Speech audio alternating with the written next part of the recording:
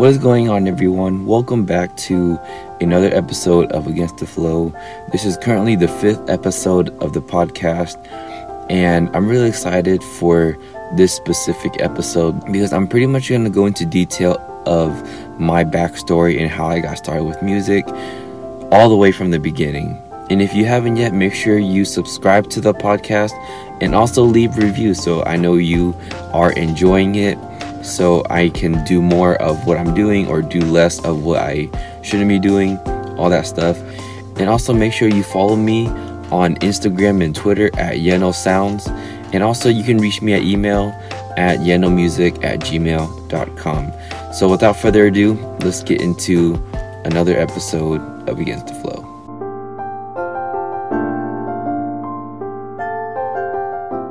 Alright, welcome back to the 5th episode of Against the Flow. So as I mentioned earlier, I wanted to do an in-depth backstory of how I got exposed to music, how I got started into music production.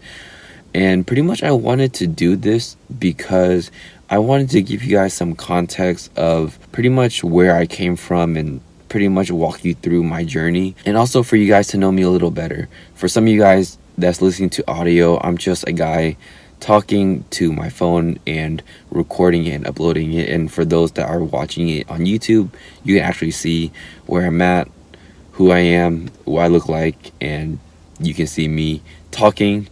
So pretty much my exposure to music pretty much started when I was 4 or 5. So when I was in pre-K, and that's when my dad actually signed me up to take piano lessons where you're classically trained.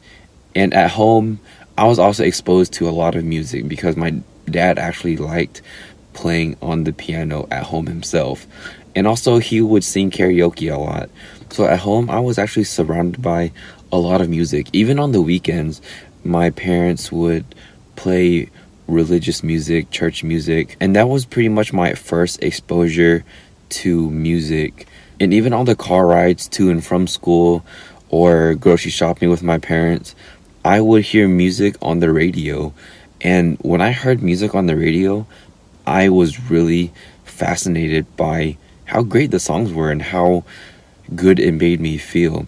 Unfortunately, I couldn't look up the song or listen to it on demand. I would just wait until they skip over some of the not so great songs, and then I would get really happy again when my favorite songs would play on the radio. And it wasn't until I got a small little MP3 player I can actually download all of the songs that I loved listening to and just listen to it at the palm of my hand or in my pocket. And so what I used was LimeWire. I know everyone my age pretty much knows what LimeWire was. That's the thing we used back in the day. I would always be on the lookout for new music, and the moment I found the name of the track that I liked, I would go home and I would download it. And if I didn't have access to a computer to instantly download the tracks on my MP3 player, I would make a list of tracks to download when I did have access to a computer to download them. And pretty much the songs that I was listening to and downloading back in the day was pop, R&B, and hip-hop, because those were the tracks that were most popular on the radio. And aside from the radio, I would also find new music from my friends, whether that be listening to music with them and them showing me new songs that I've never heard before. Or at the time, there was MySpace. Most people would click on other people's profiles and kind of scroll through, see their friends, see all the comments and whatever. I went straight for the music. I want to know what kind of songs did this person have on their profile. And I would just be so fascinated by music. And that pretty much went on for a while. The constant downloading music through the radio, through my friends. And it wasn't until I discovered EDM. For those who don't know, it's electronic dance music.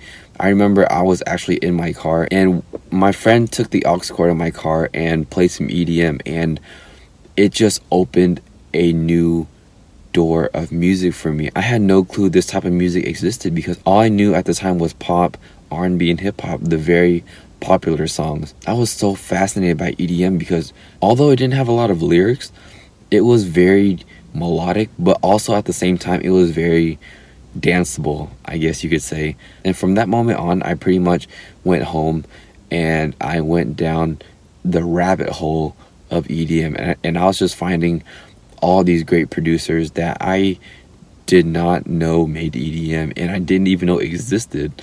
And that just blew my mind. And pretty much just doing that opened a new door for me. So after going down the rabbit hole of EDM and finding these great producers that were making great music, I also found out that they were also DJs and they were playing shows. And it wasn't until my coworker and friends introduced me to raving, where those DJs and producers that I listened to online actually came to my area and they played shows. And at the time, he already been to a few and he introduced me to those shows. And I was just so fascinated even more because I could see my favorite producers DJ and play a show in front of me. And that's pretty much how I got into raving. And I pretty much saw how close-knit the community was and how much respect they had for DJs and how much they respected them. And these fans paid money to go see them play shows. And that's when I started to find out that I can actually do this for a living. So pretty much all of this discovery of EDM and getting into the rave community was pretty much all in high school. And it wasn't until towards the end of college where I actually got into producing, and a lot of things happened within that time. I was still going to these shows and going to these events, but I got into college majoring in biology. And this was because all of my life I was influenced by my other relatives that were pursuing a career in the medical field. And at the time, I didn't know what I really wanted to do, because although I was so fascinated by music, I was just a random kid seeing that these DJs and producers were making a living off of music, and I didn't know where to start, and I just didn't think that it could be me. So I guess I got quote-unquote realistic and wanted to get a real job, which was pursuing a career in the medical field like my relative. And while I was in school studying to go into the medical field, I just couldn't find myself to enjoy the classes, enjoy what I was learning. I even got a job as a volunteer and a job as a pharmacy technician. And I did this because I wanted to kind of dabble in different aspects of the medical field just to see what I liked and what I didn't like. And come to find out, I didn't like any of it. I didn't like the job. I didn't like the volunteer work. I did not like the school work. I just hated everything about it. And it wasn't towards the end of college where I couldn't bring myself to commit to medical school. And a lot of this was actually inspired by my girlfriend. She is a graphic designer and she's in that creative space. And she pretty much inspired me to think for myself and not be influenced by my relatives that were pursuing a career in the medical field.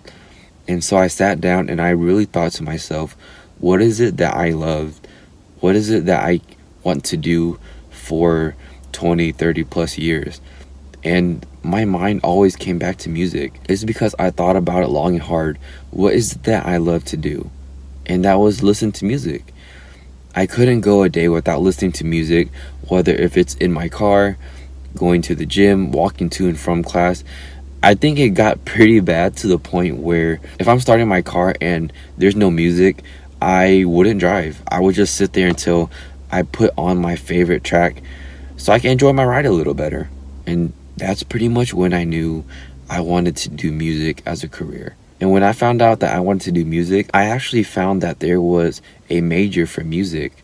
But the reason why I didn't actually switch to a music major was because it was more of learning instrument composition, or just pretty much the old traditional way of music. And it wasn't really much of learning how to produce music nowadays with a DAW or how to DJ, which was what I was interested in. And that's pretty much why I didn't switch to a music major. And that's pretty much when I went down the rabbit hole on YouTube, just soaking up knowledge and tutorials on how to produce music and how to DJ. And I pretty much went to Guitar Center and I bought some gear with the money that I had saved up working an office job part-time while I was in school. And so I started teaching myself how to DJ and how to produce. And I started releasing some projects under my old name, which is Ant Honey, and it's super cringy, but I only chose that name because that's what my friends called me, and I didn't really know what to call myself, so I just went with what my nickname was. But back to the point, I started to hone in on my craft and really develop the skills that I need to be successful in what I wanted to do.